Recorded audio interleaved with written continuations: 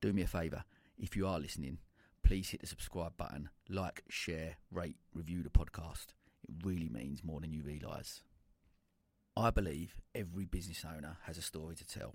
Through seeking true, authentic insights about the entrepreneurial journey, I provide a platform for our peers to share their stories and inspire those that listen. This is the County Business Talks podcast, powered by Picture Book Films. I'm delighted to welcome Rachel Watkin to the podcast.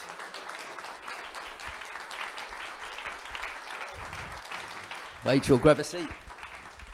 How are you? I'm good, thank you. How are you? Amazing. Thank you so much for joining us. Thank you for having me. I mean, what could be better? Free booze, pizza. Can't be bad. Well, listen, look, we're going to really appreciate you coming on. It's great. Like I said, I've been fortunate enough to hear you speak before and a truly inspiring story. So, look, I just want to jump straight in. Talk to me about what life was growing up like for you. Like, you had quite a traumatic childhood and went into care. So let's start there if we can. God, where do I start? So my mum was married to a guy called James, and it wasn't a very happy marriage because James had realised that he actually wanted to transition and become a woman. Their sex life was non-existent, so my mum started having an affair. I was the result of an affair, and when I was born, I was very blonde, and the rest of the family, my siblings, were all very dark. So it was a bit of a clue, and caused a complete breakdown in their marriage. There was an accident outside our house when I was 8 months old.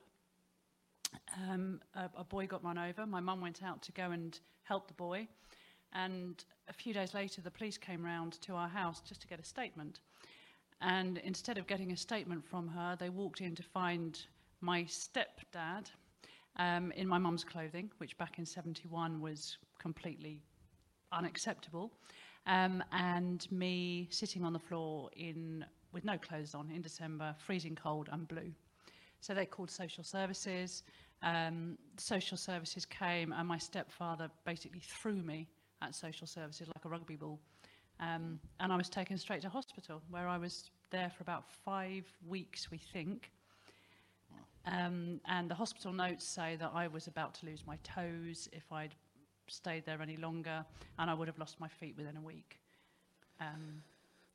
So, moved into care for the next few years.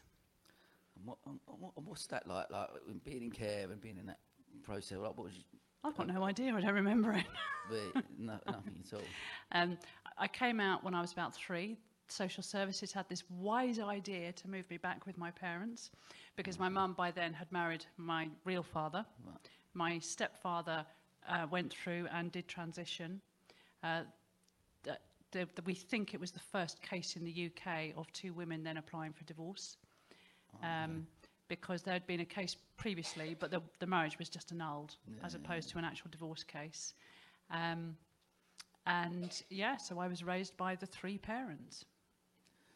Wow. And talk about that? Can you talk about that in that childhood and growing up through that period? Or So my parents were not bad people individually, but the relationship with the 3 of them was just toxic. And they all had seriously bad mental health problems of different varieties. My stepfather, thinking that he was going to have a fantastic life as a female, turned out it was mainly because he was in love with my dad. And obviously my dad was in love with my mum, so there's like this weird tri-relationship. And the children were just in the way. And my dad was a serial entrepreneur, except that the business didn't come to anything, and left this trail of debt and lies. So we just moved all the time. We sort of left that pile of debt, moved into a new home, changed schools.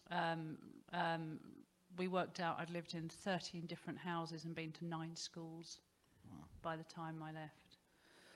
I'm interested in the fact that you then went down a path of being an entrepreneur, but seeing that and seeing your dad running these different businesses that work, but you still chose that path to go in and be an entrepreneur, knowing what you'd seen from him.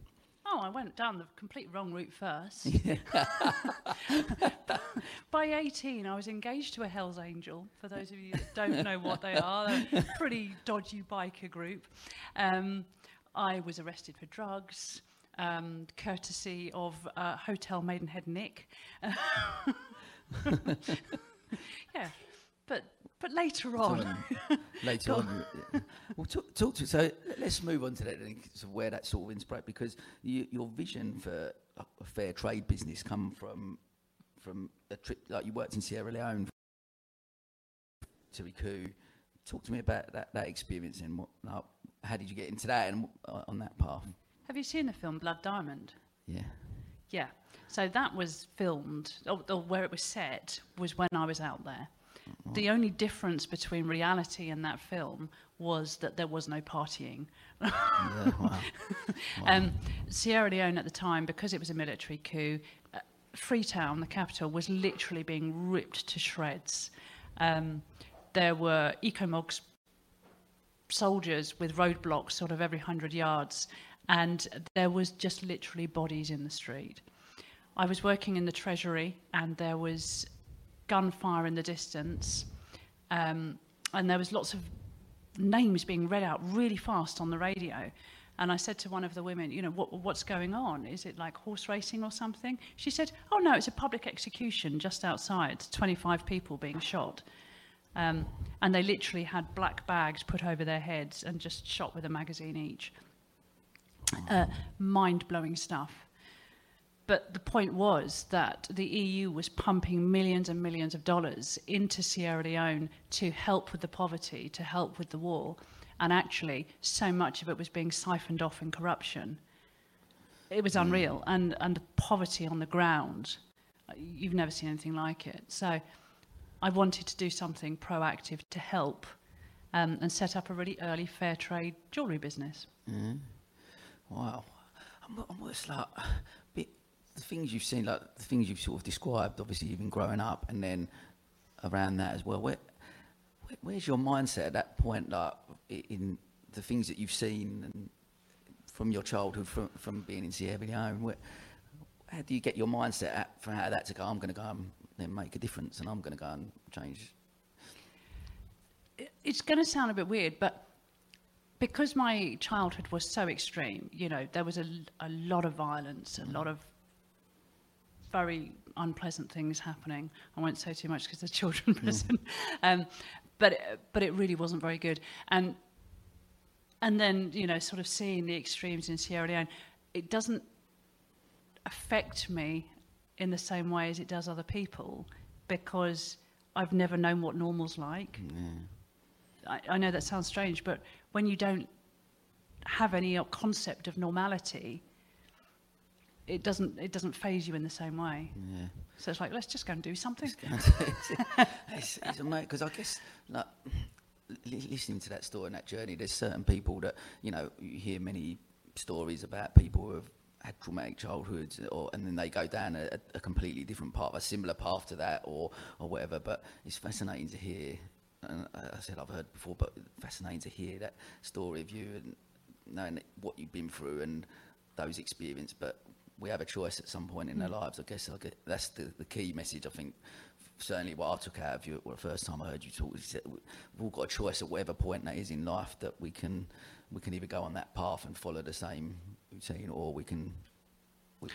We have a choice every day, every single day. And that is one of the gifts of life, if you like, that at whatever point when you think, you know, life's not great, you've got a choice. And we are, as far as I understand it, I mean, science is always a bit dodgy, isn't it? Apologies, any scientists here. You know, we are one of the few species with a prefrontal cortex where we can visualize and we can imagine what another future looks like. What a gift. We just don't use it enough. Yeah, love that. I love that.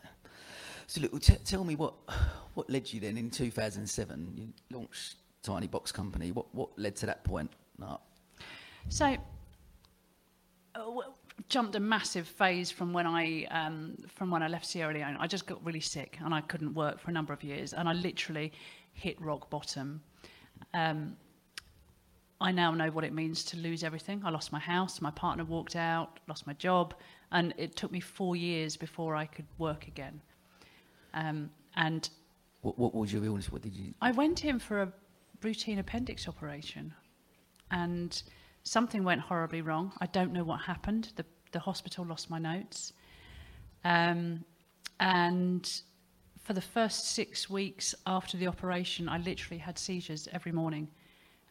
Like a full-on sort of fit, and by the time the doctors, medics arrived, it had passed, you know, and then the same thing would happen the next morning, and this went on for 6 weeks. It took me 9 months before I could walk any further than just to the end of the bathroom and back again to bed. Wow.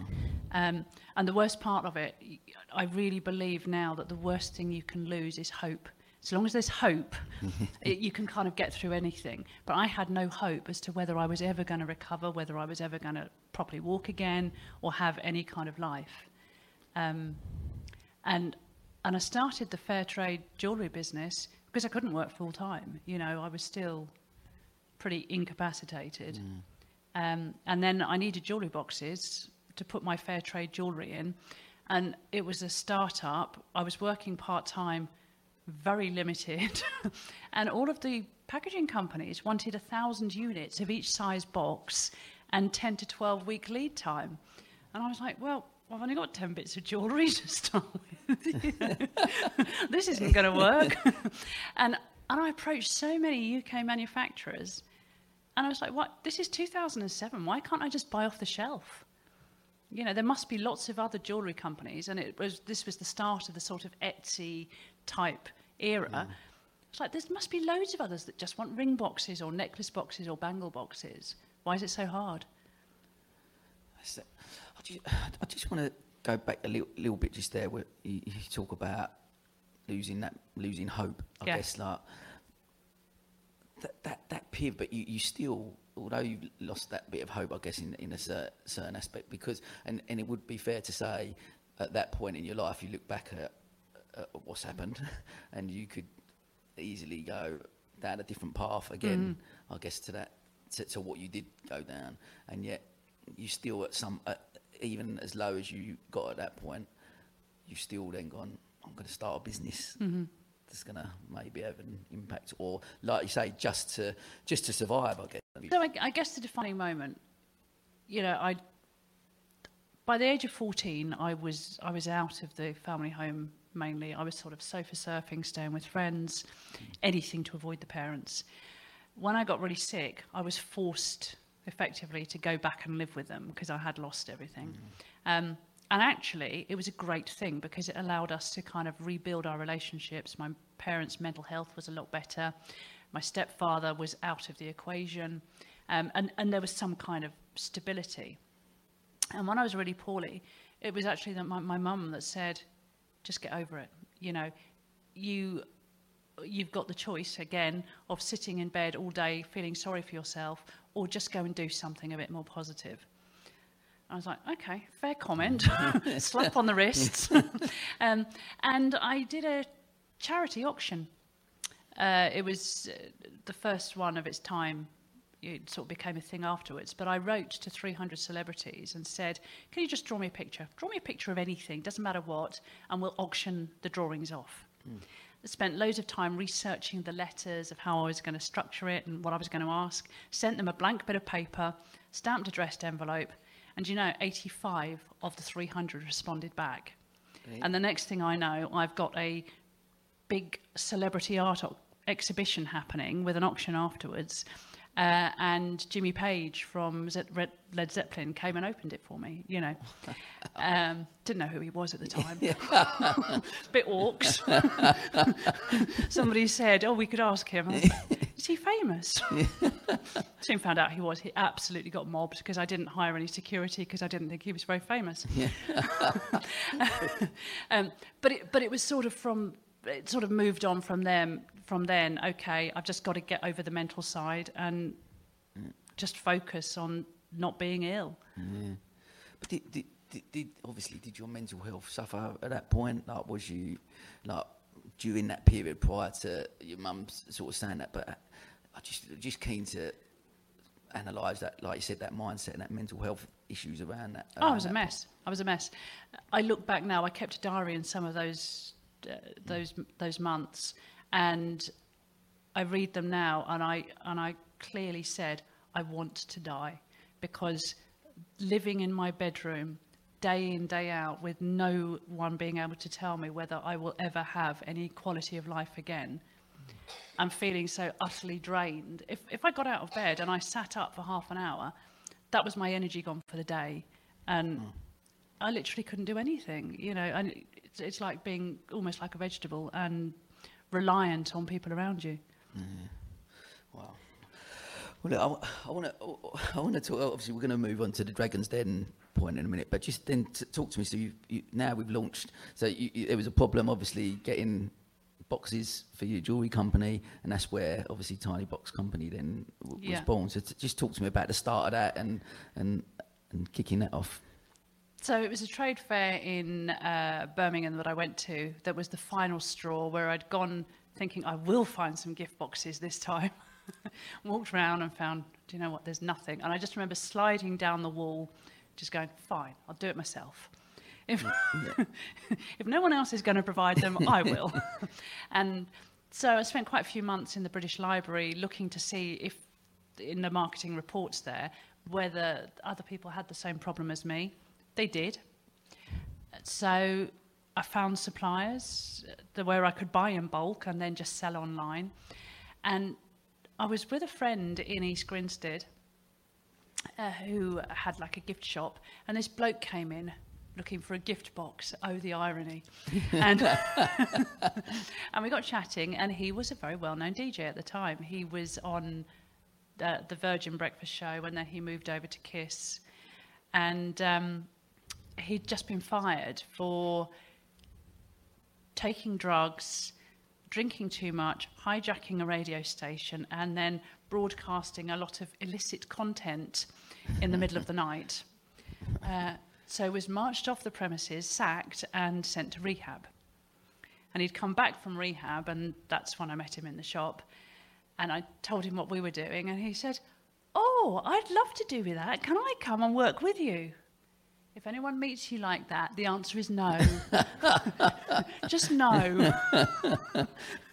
I stupidly said yes. Great idea. And he wasn't quite as rehabbed as he could have been.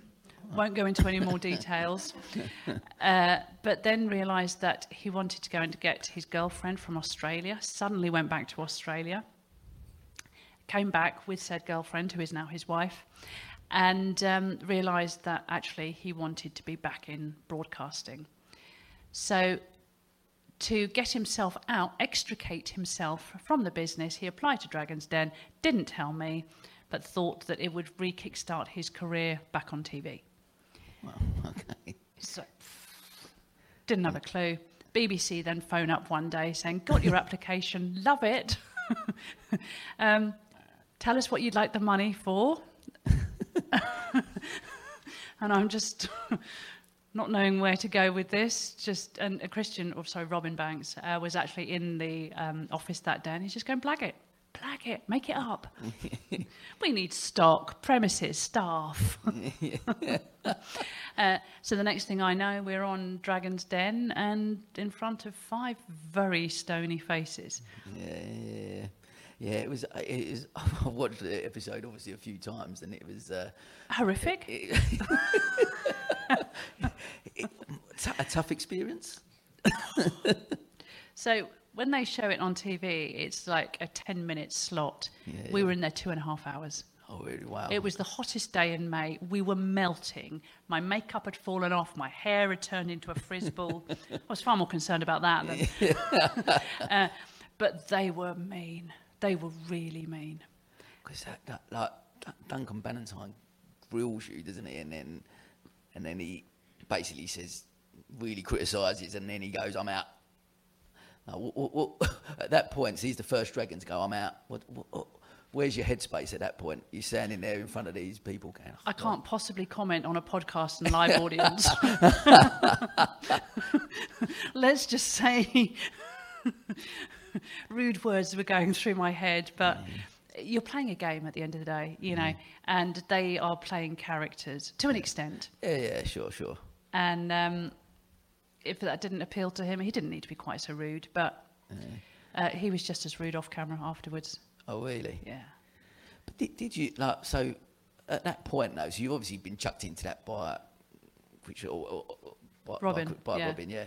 You've been thrown into that position by that. But so did it affect you in the way that you were, you know what, I believe still in this vision, so if these people don't invest, it didn't matter to you, or how did you feel about it in that sense? Was you like... Oh, I didn't expect investment. Really? I've been trading a few months, 3-4 months. There was nothing patentable. I had no trading history. I knew less than that much about packaging. My background was software, you know. So I never thought for a minute that any of them would invest because I didn't have any of the normal credentials. I just thought, great marketing window, you know, a couple of minutes of national TV, what could be better? Wow. So you go into something like that with the whole, I'll just wing it and and see what happens, and lo and behold, it actually, because what was really fascinating actually about the I don't know how many people have seen the episode, but watching the episode was really fascinating. Was the term when Peter Jones talks about just actually buying into people. What's one of our things with, obviously I've run county business clubs, and one of our main things that come out of our narrative was around people buy from people, and that really come across in that episode, exactly that you stood up there and actually, irrespective of the business that you was talking about, that they actually bought into you. Not so much Christian, but they bought into you. Yeah. The way that all of them look at businesses is a lot of the time it's not even about the product. Yeah. It's whether they think that they can turn your business into some kind of cash cow, or, you know, or take it to a next level. And you obviously you won the investment. I think it was 60,000. 60,000, yeah, for 40% of my business. Don't do it. But so you say that now. Do you? At the time, was you euphoric about that? Like you've been on Dragon's Den. You've now got 2 entrepreneurs invested money to help your business grow. What was you, walking out at that point? What was your? Oh, it blew my mind. I never told them I was ill. I never told them that I didn't actually know whether I'd be able to run the business.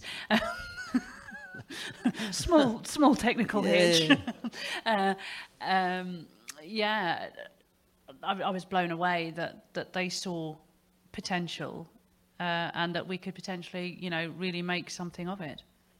But we're only a few months in, like you said, you're a few months in going into that. But prior to going on it, did you have a bigger vision for it with Tiny Box? When you first started it, so you're a few months in prior to going on the show, did you believe that it could have been a big business like what you've created? Or? I've always got big ideas.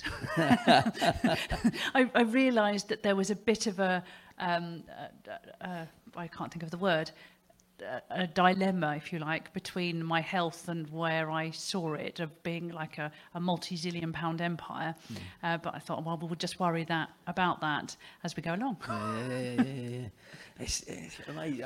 I'm just so, but they've obviously then come on board then, so that, and a big help, or talk to me about that process of them then afterwards with Dragons Den then. Who's listening to the podcast? All I'll say is if anyone ever thinks about doing something like Dragon's Den, think really carefully about what you're going to get, because I genuinely thought that I would be mentored, because that's how it's portrayed on TV. Yeah, absolutely. But actually what they said to me was that they were going to forward me the money and leave me to run the business. And I was devastated, because I had the classic imposter syndrome. Yeah. I didn't know anything about packaging anyway, which was a bit of a stumbling block. and I really thought that I would be working. It was very naive of me in hindsight, but I thought I was going to be working in their offices, you know, and we were all going to run off into the sunset with a huge empire, you know. And the reality was that I was just another said, there you go, good luck. Yeah, Yeah, it really was like that. Wow. But then you've done it. So you've come out of that. Did that then, although you had the imposter syndrome side of stuff, and I'm always keen to talk about it, I think, it's become quite a buzzword recently. A lot of people talk about how we suffer from that. But I do, you still at that point, you then went and have grown it to this big thing. So was it almost like, well, they're not going to support and help, so I've just got to get stuck in and I'm going to make this happen? Did it drive you and spur you more, or? Yeah, I guess it did. I don't know where it comes from. I don't know whether it's just in my blood or whether it is because of childhood being a little unusual, that I've just got this inbuilt, just got to keep going, keep trying to make things better, and okay, so they're not going to work with me. I'm just going to get on and do it to the best of my ability, and almost like sod them, Yeah. And I guess another word that could certainly come out of the whole of COVID, I guess, resilience. Entrepreneurs, business owners, a lot of people in the room, we had to be resilient. You've got to bounce back after things. And I think listening to your story from a personal life point of view, the amount of resilience and skills you've had to develop from that to hold you in good stead for running a business, because the ups and downs in a business, I guess in your head, do you think to yourself that actually what I've been through is a lot harder than this? It's true. If you look at things from a psychological point of view, we've all got our norm and we've all got our comfort zone. And if your comfort zone has been stretched to like huge dimensions, sort of day-to-day running of things is trivial in comparison. So my norm of being able to deal with things is generally, a lot greater capacity than other people around me. Yeah, sure. I've had cancer twice in the last 4 years, and the first time I was diagnosed, I sort of did feel a bit sorry for myself when my husband and I had been and got the diagnosis, and I said to him, I'm going to have a day feeling sorry for myself, if that's okay. And he said, yep, you can have a day, and then tomorrow we've just got to get on with it. And that's the attitude you just have to take. And it's, again, for any business owner, it's such an important lesson to have. You have got to, things do get tough sometimes, and you feel low or down, and you I'm stressing out about X, Y, and Z. But my husband's so sympathetic as well, as you might have gathered from that. As is my wife, of course. always. I guess, talk to me then about, look, you've been running a business now for 15 years. Yeah. We've talked about, obviously, your challenges in your personal. Talk to me about some of the ups and downs in that 15 years of running a business, some of the challenges that you faced. Where do I start? I built the website, and we were mainly e-commerce online. Google blacklisted us. Now, I didn't even know that was a thing. But suddenly the phone stopped ringing, the orders stopped coming in, and I went to Google and typed in Tiny Box Company. Nothing happened. We'd just gone. And I didn't know that could happen. And it took 3 weeks of research and then getting hold of an expert who said, you've been blacklisted. I'm like, what do you mean I've been blacklisted? How can I be blacklisted? Turned out that somebody had hacked into our website and written what they call white code over my website of inappropriate content that the Google bots had then picked up, and so they just struck me off.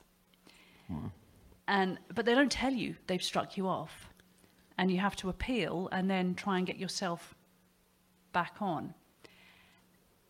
That could have killed our business because we were e-commerce, and I never got to the bottom of it, of who hacked us or anything like that. So that was my first challenge. Real challenge.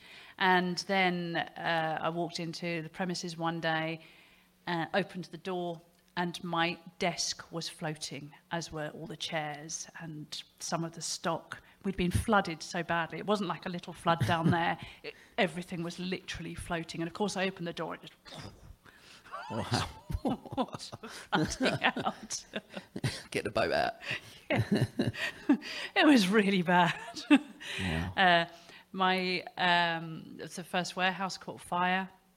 I think there was probably all these signs that perhaps this wasn't the route for me. But I ignored them all anyway. It was a really hot day. There's a theme there. And the warehouse had halogen lights in the ceiling. Health and safety, or when they constructed the building, apparently you're supposed to leave like 12 inches or something between the insulation and the light, and it hadn't. So it had got overheated, the light caught fire and dropped onto cardboard boxes. Wow. And literally, whoosh. Blimey. So, my dad was actually visiting me that day, and he used to be in the fire brigade. That's the one thing he did actually do. We know that's true. and he said, "Don't just stand there, dial 999." Because I just froze, just watching the flames. God, unbelievable. That's by any stretch. There's some challenges along that. Where does COVID fit into that? How does, so amongst the many challenges you faced? So 2018, my sister was unfortunately diagnosed with terminal lung cancer, and I had a hunch. It's the only way I can describe it. And I said to my husband, I would like to just have a full body scan and just see if I'm okay, because there's a gene that runs in our family. 2 days later, the hospital called me and said, "We found a tumour." And it was lung cancer. So 2019, I was in Guy's and St Thomas's, where they removed the whole section of my lung, keyhole. And we kind of got through that in 2019. And in early 2020, we went on holiday because I was allowed to travel. And it's like, yes, we're back to normal. Great, lovely holiday in Florida. We did have a very nice time. That was in the end of January, beginning of February. We got COVID. We came back to the UK, and then we got COVID, but didn't know it was COVID. We were pretty poorly for a couple of weeks. Just got everything back on an even keel, and then COVID hit. And our business fell off a cliff instantly. It's the day that Boris said, "Everyone go home." Really? Yeah, our website just stopped. Because, with everybody dealing with a COVID crisis, getting a ring box or a bangle box isn't top of your priority list. So, I mean, I'd like to say it was clever foresight. It wasn't. It was pure fluke that we were geared up with all of the staff having laptops and everything being cloud-based. So all the staff could literally go home that day, other than warehouse and production. So operationally wise, we were okay. We just had no orders. And we'd sort of done risk assessment and, and break even to see how much cash how long we could last with no money coming in. And our accountant said, "Oh, it's okay, you've got 2 to 3 months." And again, just a hunch. My husband and I were at home at the weekend, and I said, "Something's not right. I'm going to go through those numbers." And I realised that our accountant had missed out £500,000 of committed purchase orders. Wow. And suddenly I was number. Like, we're F star D. Totally screwed. And obviously I had a bit of a meltdown. And husband, being the normal sympathetic husband, said, "Okay, well, you've had a tantrum now. Now you need to look at how we're going to fix this and move on." The voice of reason. Yeah. So actually what we realised was that our key strength is distribution and warehousing, and that most of our customers had lost their livelihood because we supplied the cottage industry, people that make candles, jewellery, all that kind of thing, and suddenly they had no revenue. So I said, "I know, I've had an idea. Let's build a marketplace online where they can all sell their stuff. We'll dispatch it for them because we're good at that, and they'll still need gift boxes. Love it. 5 weeks later, we had a platform. Wow. And that I'm assuming then that saved. It turned out that we could shrink some of the POs, so we weren't overcommitted. And then 3 weeks after COVID, the business just went mad. It was so busy. Wow, it's amazing. What a turnabout. I mean, when you're up against it and you're stuck in those positions, you're up against stuff. And as entrepreneurs and business owners, the ultimate thing is we're geared to solve problems, I guess, and find solutions, aren't we? And I guess that's one of a big takeaway from that. Like I say, is there ever a point? I listened to your story and your journey. Is there ever a point you've sat there and gone, "Give me a break"? Yeah, I have. I think the lung cancer was one of those moments because, I'd had all my illness problems beforehand, then breast cancer in 2016. Then in 2017, there was a tumour found on my parathyroid. I didn't even know we had parathyroids.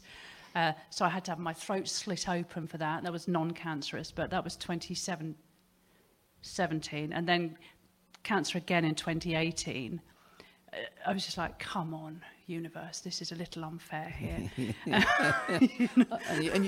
You'd be fair to say that. Yeah. My dad had died in the meantime, and then my sister, as I say, diagnosed, and she died last year. So that 6-year period was just like, come on, universe, this is a little unreasonable. But you're still going, and like I said, you still, even in through all them times, especially from a business point of view, and when your personal life is struggling. Like I always think that sometimes if we're in business, if the business is struggling but your personal life's good, then that's okay. Then you can deal with the other. If your business is not, and your personal life is the other way around, and you can deal with either one of them. But when both are being affected, trying to find the resilience and the strength to pick yourself up. I've just got to get on and got to get on with. Like you said, back to what we started talking about, I guess at the start, that always have choices. Yeah, you've got to choose to. I think for me, one of the things that really hit me was, quite frankly, I wouldn't be here if my sister hadn't died, because it was her diagnosis that made me go and get checked. I had no symptoms, and I didn't even realise that with lung cancer, by the time you get the symptoms, it's pretty much too late.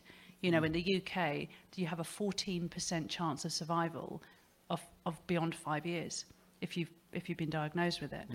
So it was like a heavy burden that, my sister's gone, she's got 2 children, and because of her, I'm still here. And it just kind of changed my thinking that you've got to make it count. Whatever you want to do, and whatever success looks like to you, just make your time count, as opposed to sitting there feeling sorry for yourself, or, if only I had the courage to change this, if I didn't have imposter syndrome, whatever excuses we feed ourselves with that monkey brain, it's going back to that choice. Yeah, love that. Well, let's move on and talk about a little bit about then success. What does that look like to you? So success to me is whatever is important to you and whatever means something to you.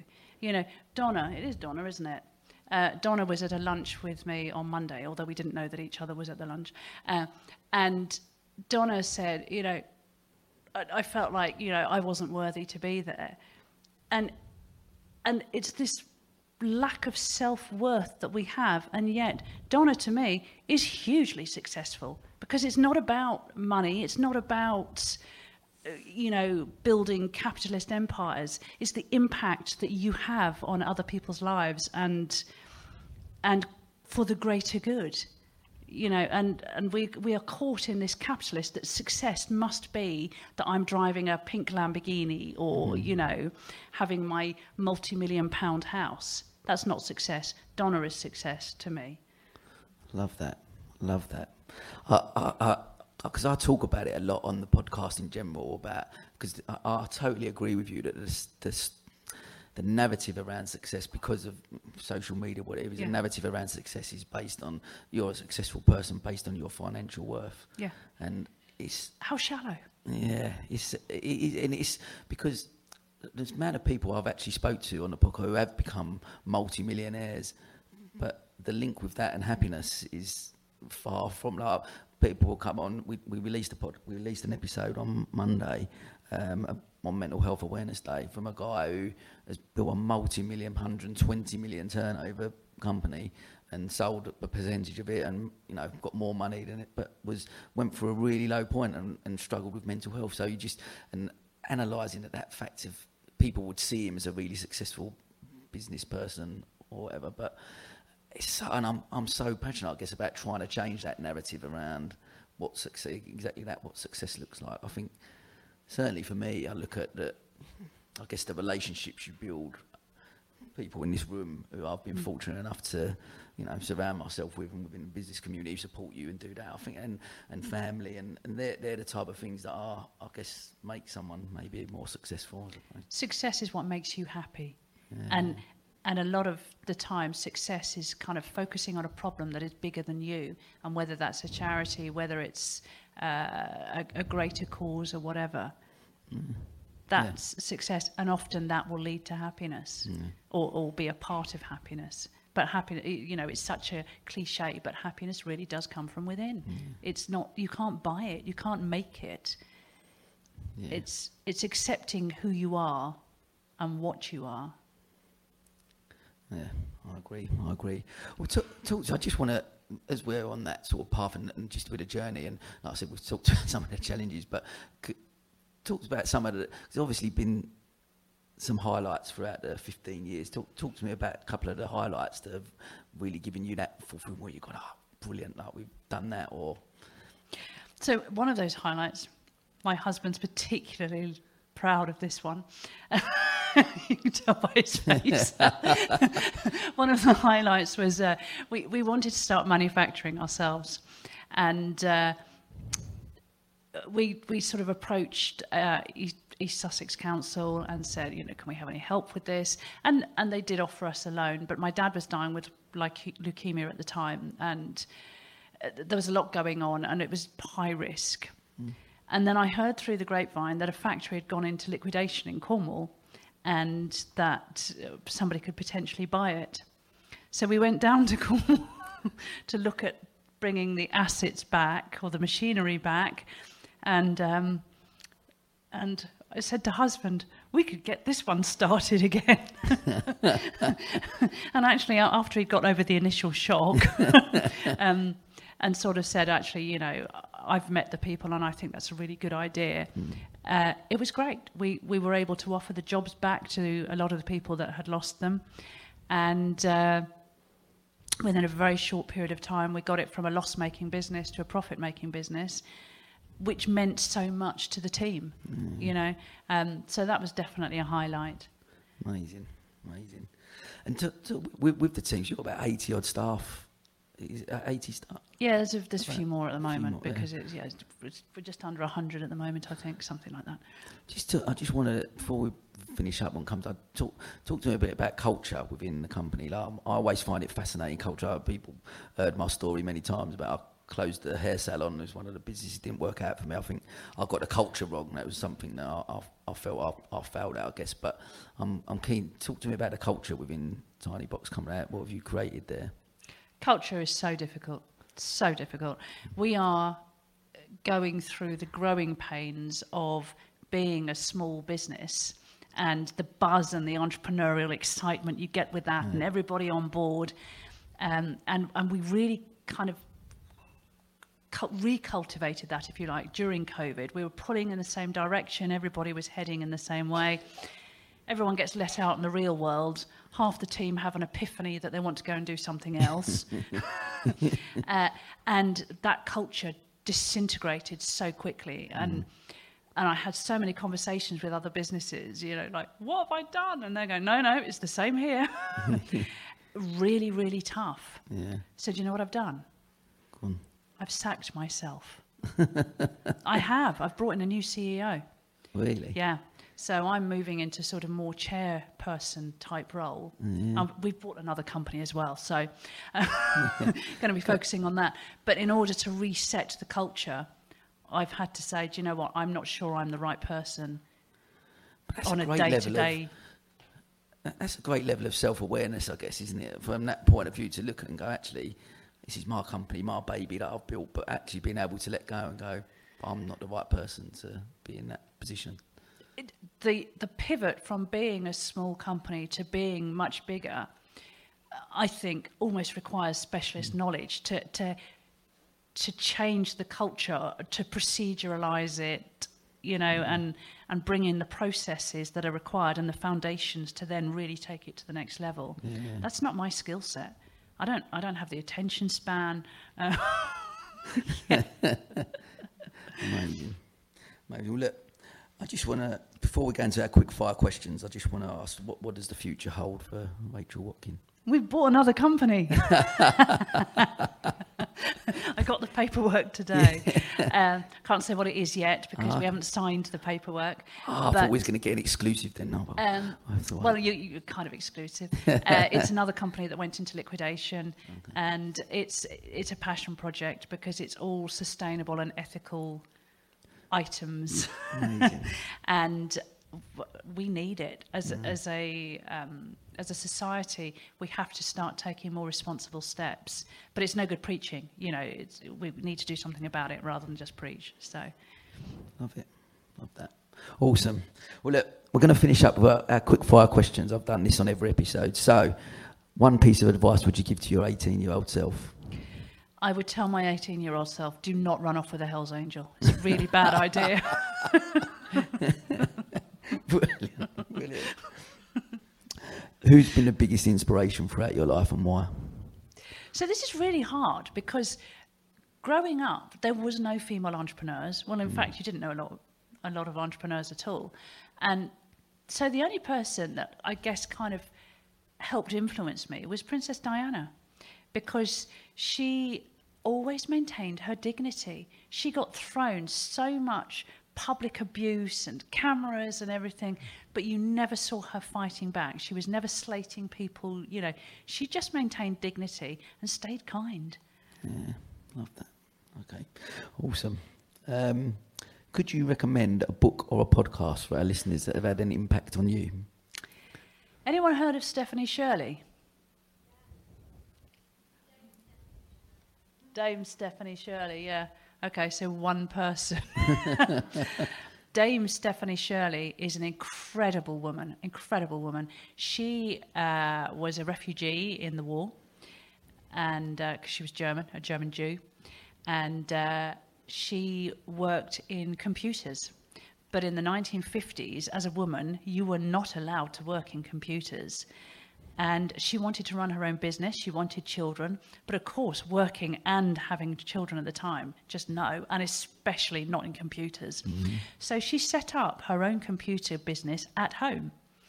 And of course, she couldn't win any contracts. So she renamed herself as Steve and sent all the tenders out and everything under the name of Steve.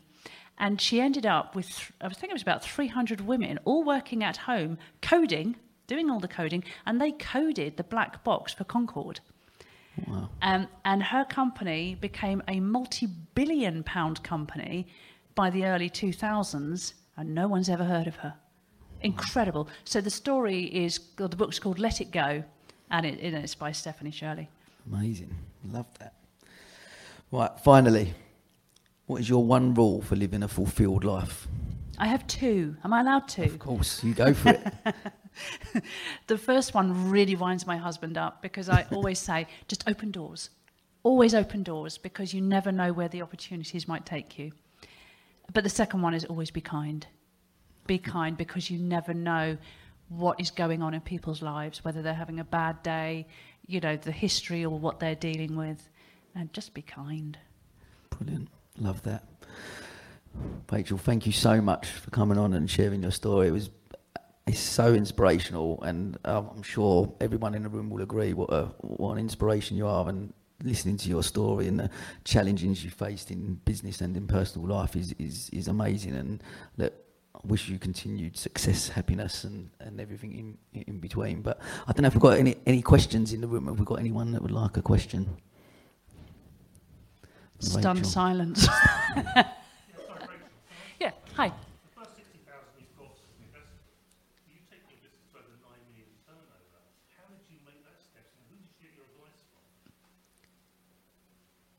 me. I just read and learnt, and I've been lucky enough to sort of meet a few really clever people on the way when I've got really stuck, I'm like, got any ideas on this? And having a great team, because often the team know the answers. They're far more knowledgeable than me on a lot of stuff. And yeah, and it's just been about building foundations at each level. And we stullified our growth. Is stullified a word? Or have I just made that up? Because I wanted the growth to be self-funded. I didn't want us to start being heavily debt-laden or to dilute our investment further.